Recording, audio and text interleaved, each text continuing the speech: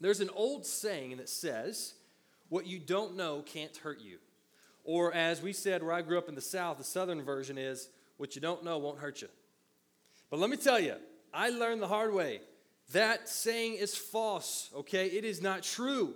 And I found that out one day at the bottom of Hilltop Drive. See, I lived at the top of Hilltop Drive, and my friends and I had the goal of conquering that hill with anything that had wheels on it. Skates, skateboard, scooter, bike, sled, you name it, we did it. But one day, my best friend Jacob, he said to me in my garage, I'll never forget, he said, hey, Micah, let's go down the hill in a wagon. Thought a moment, and I looked at him, and what I wish I would have said in that moment was, Jacob, that is a terrible idea. That wagon is not made to be ridden down this hill. But what I actually said was, Jacob, that is a genius idea. That wagon is made to be ridden down this hill. And so we both climbed into the wagon. It was a cheap plastic Fisher-Price wagon. Anybody have that same wagon? And we got at the top of the hill. We sat down on the count of three. My other friends gave us a big shove. It's like, it reminds me of that movie, Cool Runnings. And things were going great until we got about halfway down the hill. And that's when we realized you can't rightly steer a wagon while you're sitting in it going full speed downhill.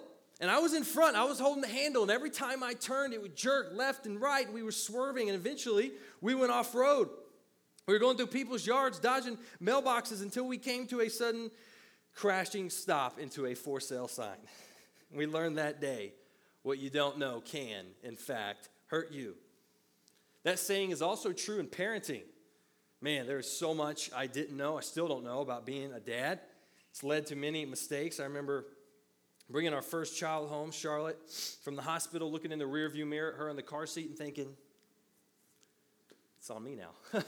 I got to take care of this tiny little human. What am I supposed to do? So I just started Googling everything. I figured it out. I remember bringing our second child home this past February thinking pretty much the same thing. Like, I really haven't learned a whole lot more. And what I didn't know hurt me because I was scared. And then here we are today, 2020. Man, what a year this has been. There's so much we don't know. I mean, I think back to early March when COVID first became a reality and when the word Zoom became an essential language, vocabulary word.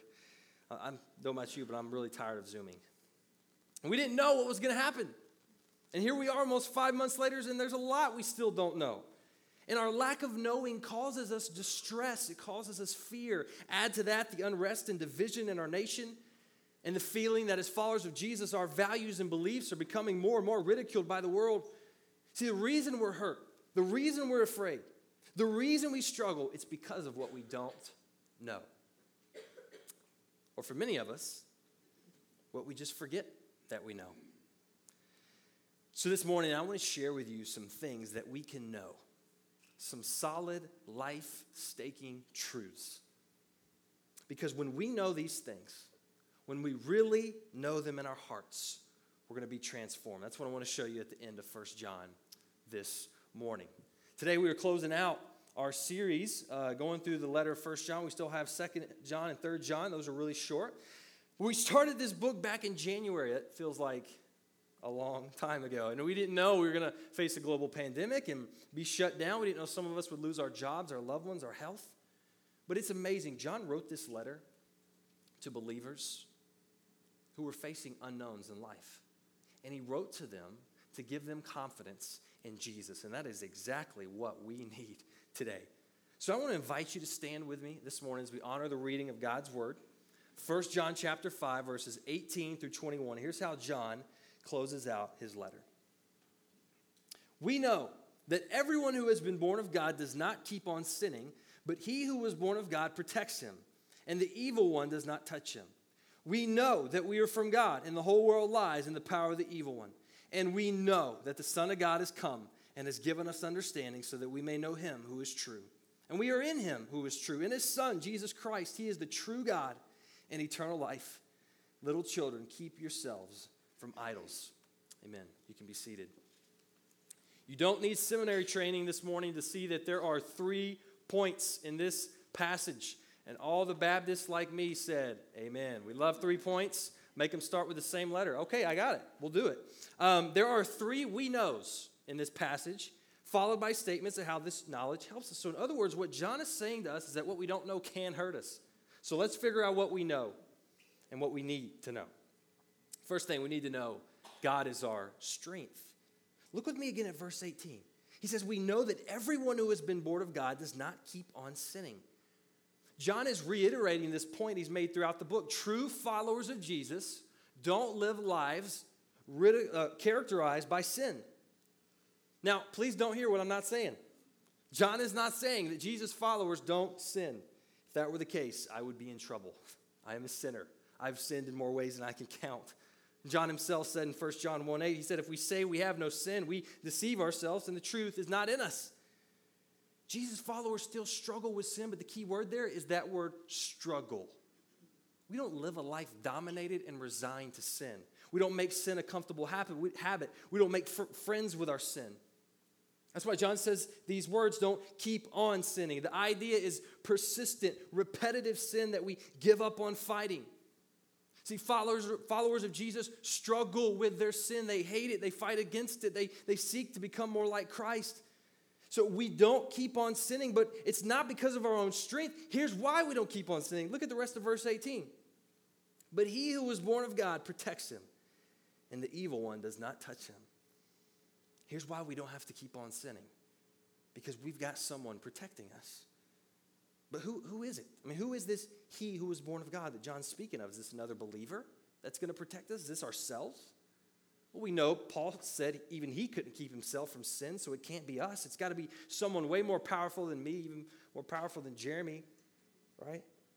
To understand who our protector is, we simply need to capitalize that word, he. Our protector is Jesus. And because of him, the evil one cannot touch us.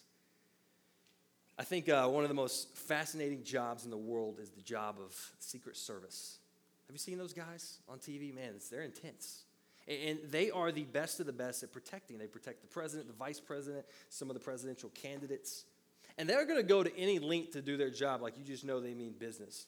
Listen to this. I read this recently. When the Secret Service travels with the president, they actually carry bags of his blood with them in case they have to give him medical, like life-saving technique in that moment. They have it with them at all times. Every single bite of food the president puts in his mouth is under the careful inspection of the Secret Service. I mean, these guys are incredibly meticulous and focused. You see them with the sunglasses, all serious. Imagine how you would feel having the Secret Service protecting you and your family 24 hours a day. It'd be pretty cool. You know, we have someone who is protecting us who's even better than the Secret Service, someone who's protecting us not just physically but spiritually. We have Jesus, the King of the universe, with infinite power, the one who defeated sin and death and hell and Satan, and who will give us all we need because he's our protector. And man, I forget this truth so often. I have to remind myself, like, Micah, what are you afraid of? What are you worried about? Jesus is protecting you, and the evil one cannot touch you. Now, how does not knowing this truth hurt us? Well, if we forget Jesus is our protector, it hurts us because then we try to fight sin in our own strength. We try to be our own protector. Maybe we have a particular sin that we struggle with, and we tried this and we tried that, and we've labored over all this, and we've tried so hard to stop, but nothing seems to work. So we end up giving up and giving in. We're exhausted, we're weary, we're defeated, we're hopeless. Listen to me this morning. You cannot defeat your sin. You are not strong enough, but Jesus Christ is. And the good news is he has already defeated your sin on the cross. He has given you everything you need to walk in holiness and honor him. He's given you his word. He's given you the Holy Spirit who is God in you. And he's given you the people of this church. And he's personally protecting you now. Romans 8:34 says he's at the right hand of God interceding for you. Don't forget, it's not about you. It's not about your ability. It's not about your knowledge, what family you came from, what your past says. It's not about your strength. It's about Christ's strength in you. That is the key to defeating sin and growing in your faith. So not knowing that can hurt you. So first, we know God is our strength. Second, we need to know God is our source. Look at verse 19. We know that we are from God and the whole world lies in the power of the evil one. John does something here that he does all throughout his writings. He makes a stark contrast between God and the world. When Jesus uses, and John used that word world, they're speaking about these systems, people, and powers that are opposed to God. And John says the world is under the power of Satan. As followers of Jesus, we need to know who we belong to. We belong to God. That's our identity. That's our source. I grew up in a town of about 18,000 people in Middle Tennessee. And for the first 13 years of my life, my dad was the pastor of First Baptist Church, right off the square, like you'd imagine, and biggest church in town at the time. So everywhere I went, people knew who I belonged to. They'd ask me, they said, "Oh, you must be Drew Hayes' son." And when I knew when someone said that, it could either be good or it could be bad. But I was a marked man. I was identified by who I belonged to, and the same is true for us as followers of Jesus. We are marked as sons and daughters of God. The Bible says we were chosen and called by God's sovereignty. We were saved and forgiven through Jesus' death on the cross. We were justified and adopted by his resurrection, and now we're seated in the heavenly realms with Christ. That is our identity. That is who you are, and that will never, ever change. It is so important that you know who you are and whose you are, because not knowing this can hurt you. Not knowing this can cause you to lose your joy. When we forget our identity, often the first thing to go is our joy. I don't know about you, but I've experienced some pretty dark days during the season. I've had some low points where I've struggled to understand, where I've felt hopeless. But here's what I had to remind myself. I want to show you this. Flip back with me to 1 Peter chapter 4, verses 12 and 13. 1 Peter chapter 4. Peter is writing to a group of believers who are under the threat of persecution. They are suffering. And look at what he says to them. 1 Peter 4, verse 12. "Beloved, do not be surprised at the fiery trial when it comes upon you to test you, as though something strange were happening to you." He says, don't be surprised. We shouldn't be surprised when life is difficult, when terrible things are happening. Why? Because the whole world lies in the power of the evil one. We live in a world that is fundamentally opposed to God. It's been this way for a long time. So what do? Do we complain on social media and throw a big pity party? That's what a lot of people do. I've thrown a few of my own pity parties here lately. 2020, it's the worst year ever. Why is this happening this, and we can't do this, and this got canceled, and this, and what about football? This is so terrible. Man, that's not how a follower of Jesus responds to trial and suffering. Look at what Peter says in this next verse, verse 13. He says, "But rejoice insofar as you share Christ's sufferings, that you may also rejoice and be glad when his glory is revealed." Wait, hang on. What did you say, Peter? Did y'all see that? I think he said rejoice. That's pretty crazy. I mean, that can't be right. Let's flip to James. I mean, James was a smart guy. I think he probably is going to correct him here. James 1, 2 through 3. James was a brother of Jesus. He said this, James 1, 2 through 3. "Count it all joy, my brothers, when you meet trials of various kinds, for you know that the testing of your faith produces steadfastness." Okay, that's got to be a typo, right? I mean, joy in trials, that's no way. I mean, Jesus is going to correct these guys. Flip to John 16.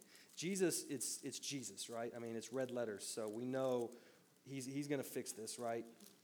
John 16, verse 33. Here's what Jesus said. "I have said these things to you, that in me you may have peace. In the world you will have tribulation, but take heart. I've overcome the world." Wow. Man, sometimes Christians get this faulty idea that real Christians don't suffer. That God just wants us to be happy and healthy, and if we follow him, everything's going to be peachy. But that is nonsense. We can't deny it. The Bible makes clear suffering is going to come, and when it does, followers of Jesus are to rejoice, to have peace and joy and take heart. Why? Because we know we are from God. We belong to him, and no matter how bad the world gets, no matter how scary things seem, we are safe and secure in him. Suffering only prepares us for the glory that's coming when we see him face to face. In fact, God uses trials and suffering God uses the evil in the world to shape us into the image of his son. It's like the story of Joseph, where Joseph says, what you intended for evil, God intended for good. It's like Romans 8:28, where it says he's working all things together for the good of those who love him. Romans 8:18, where it says the sufferings of this present time are not worth comparing with the glory that is to be revealed to us. Man, don't forget, you are from God. You belong to him. That is your identity and that is your source. And here's the third and final thing we need to know. You need to know God is your salvation. Look at verse 20. And we know that the Son of God has come and has given us understanding so that we may know him who is true. And we are in him who is true, and his Son, Jesus Christ. He is the true God and eternal life. And Jesus came to give us understanding so we could know God. Do you remember one of my favorite details about the gospel stories when Jesus died? Do you remember the veil in the temple? That thick piece of fabric that separated God from people, that curtain that hung there that only a select priest could go in on a select day of the year. That veil that was a constant reminder of God's holiness and man's unworthiness. Do you remember what happened to it? It was ripped in two. And that moment symbolized that Jesus accomplished what he came to do. To bridge the divide between man and God that sin had caused, to make a way so that we can know God. You see, that's what salvation is. It's knowing God. God didn't just bring us salvation. God is salvation. And once we know him, John says we are in him. We are in Christ. Boy, that is a huge concept that we could spend a lot of time unpacking, but it simply means that we have such a deep, abiding relationship with God that we are in him.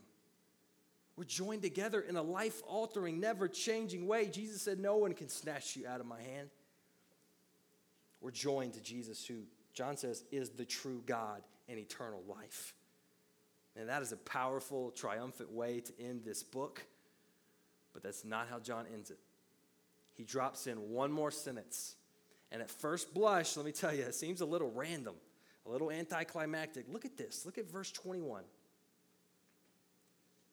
Little children, keep yourselves from idols. That's it. It's the end of the book. And that ending is so abrupt that a lot of people have speculated that maybe there's a part of the book missing. Maybe John just didn't finish it. He fell asleep or ran out of ink or got a hand cramp. I mean, what happened? But in context, this makes perfect sense. This is the summary command of the whole book. Keep yourselves from idols. What is an idol? When we hear the word idol today, we think about the idols in the Old Testament, the golden calf. It hit me when I was working on this, an old Brady Bunch episode. Do you remember that, where they go to Hawaii and they get the little tiki idol? Nobody in first service knew what I was talking about. Have you seen that? YouTube. Okay, thank you. YouTube it. But that's what we think about with idols. But John is speaking here not about little statues in your closet. He's speaking here about idols in our hearts. Brad Bigney, he's a pastor and author. He defines an idol like this. I thought this was helpful. He says an idol is anything or anyone that captures our hearts, minds, and affections more than God. An idol can be anything that we put in the place of God.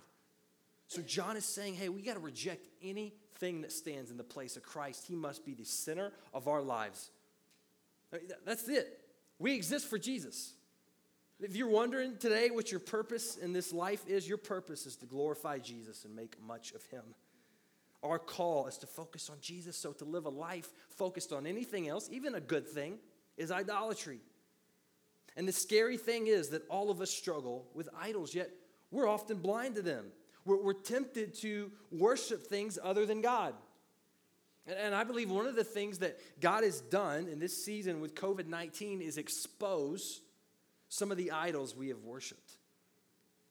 God has stripped some things away from us that have become far too important and reminded us that he is God alone. Let me give you a few of the idols that God has smashed in my life. First one's comfort. We live very comfortable lives here in America, here in Johnson County. You know, and some days my biggest struggle is choosing which restaurant to eat at. Yeah, I get so comfortable in my routine, in my home, in my possessions, in my own little bubble. Well, COVID destroyed that bubble. that illusion of comfort by reminding us we live in a fallen and frail world racked by sin, and ultimately, this is not our home. We're not called to comfort. We're called to commitment to Jesus at all costs, even in the difficult. Second idol God smashed for me was busyness. I like to fill up my schedule, jump from one thing to another. I wear busyness like a badge of honor because I'm working so hard, I'm doing all these good things. And then the lockdowns hit. Closed down the church building. We spent a month plus at home. And God revealed to me how the goal of my life is not to be busy. I'm also called to rest and to slow down and to spend time with family and to spend time with God and to think about other people rather than just always living by my schedule. A third idol that was smashed is control. And I am really stepping on my toes with this one because I'm a planner. Anybody else like that? Type A. I like to be in control and I like to think I'm in control. Until an invisible, microscopic virus totally shuts down the world. I mean, industries, governments, gatherings, economies, entire nations crippled. And as things were canceled and plans were changed, I was reminded that God is perfect in all of his ways. And his ways are higher than my ways, even when I don't understand. So even when my plans are ruined, God's plans are unshakable. And this is just the beginning of the list of things that we worship and prioritize over God. I don't have time to get into all these other idols. I want you to let me come back sometime. So I won't get into all the idols like politics and entertainment and money and possession and family and personal. I won't get into all that. But even good things, when put in the place of God, become sin. And this is why John said, he said, hey, keep yourselves from idols. The key to focusing on Jesus and living a life that honors him is not letting anyone sit on the throne of your heart but God. God alone is our salvation. We need to know that. We need to remind ourselves of it because what we don't know can hurt us. So this morning we've seen three things that John wants us to know in this text. But it begs the question, how can we make sure we know? And what does it even mean to know? Growing up in school and the teacher said, hey, you need to know this. This is going to be on the test. I was the kind of kid that freaked out and went home and memorized it and studied it and went in the next day and put it down on paper on the test. And as soon as I walked out the door, it's gone. And for a lot of my life, I viewed God in a similar way. God was a set of facts to learn and rules to keep. I brought my Bible to church and I got the little star stickers on the wall. And I said my verses and I got my badge. Is that it? We know John is talking about something here more than mental knowledge. It's more than just memorizing and regurgitating facts about God. It's more than just saying, yes, God exists, and yes, Jesus lived and did these things. I mean, there's something more going on here. There's a different level of knowing. Think back with me to how John began his letter. 1 John 1:1. This is how he started the whole book. He said, that which was from the beginning, which we have heard, which we have seen with our eyes, which we looked upon and have touched with our hands concerning the word of life, who is Jesus. All along, John has been pointing us to a deeper kind of knowing than just a series of facts. This is relational knowledge. It's not just knowing about God, it's knowing God. My wife and I grew up in the same neighborhood. She was 2 grades younger than me. And so we knew of one another, but we didn't really know each other. I knew some things about her. I knew she was a cheerleader at our school. I knew who her best friend was, and I knew that she was way out of my league. She still is. But I didn't know her personally.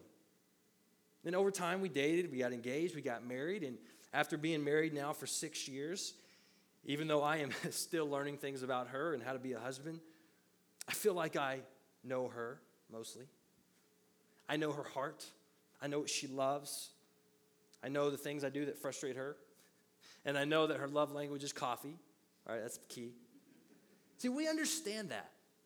There's a difference between knowing about a person and knowing someone personally. So let me close by asking you this morning, do you know God? I'm not asking if you could pass a test or win a Bible drill. I'm not asking how long you've been in church or how many verses you've read or how much you've done serving the church. I'm not even asking if you believe in God. James 2:19 says, even demons believe in God. I'm asking you this morning, do you know God? Do you have an intimate relationship with him? Well, here's the good news. No matter who you are, no matter where you've been, no matter what you've done, you can come to know God today through his son, Jesus Christ. Whether today is your first day in church, or maybe you've been here all your life, but you just never really believed it's just something you did, you can come to know God by turning from your sin and trusting in Jesus and what he's done by taking your place on the cross and rising from the dead to secure your justification. I mean, if you have not figured this out now, I don't know if you ever will. I don't know what more has got to happen in 2020 for us to realize that Jesus is our only hope. Like, he is it. Everything else crumbles. Everything else is temporary. Jesus is our only hope.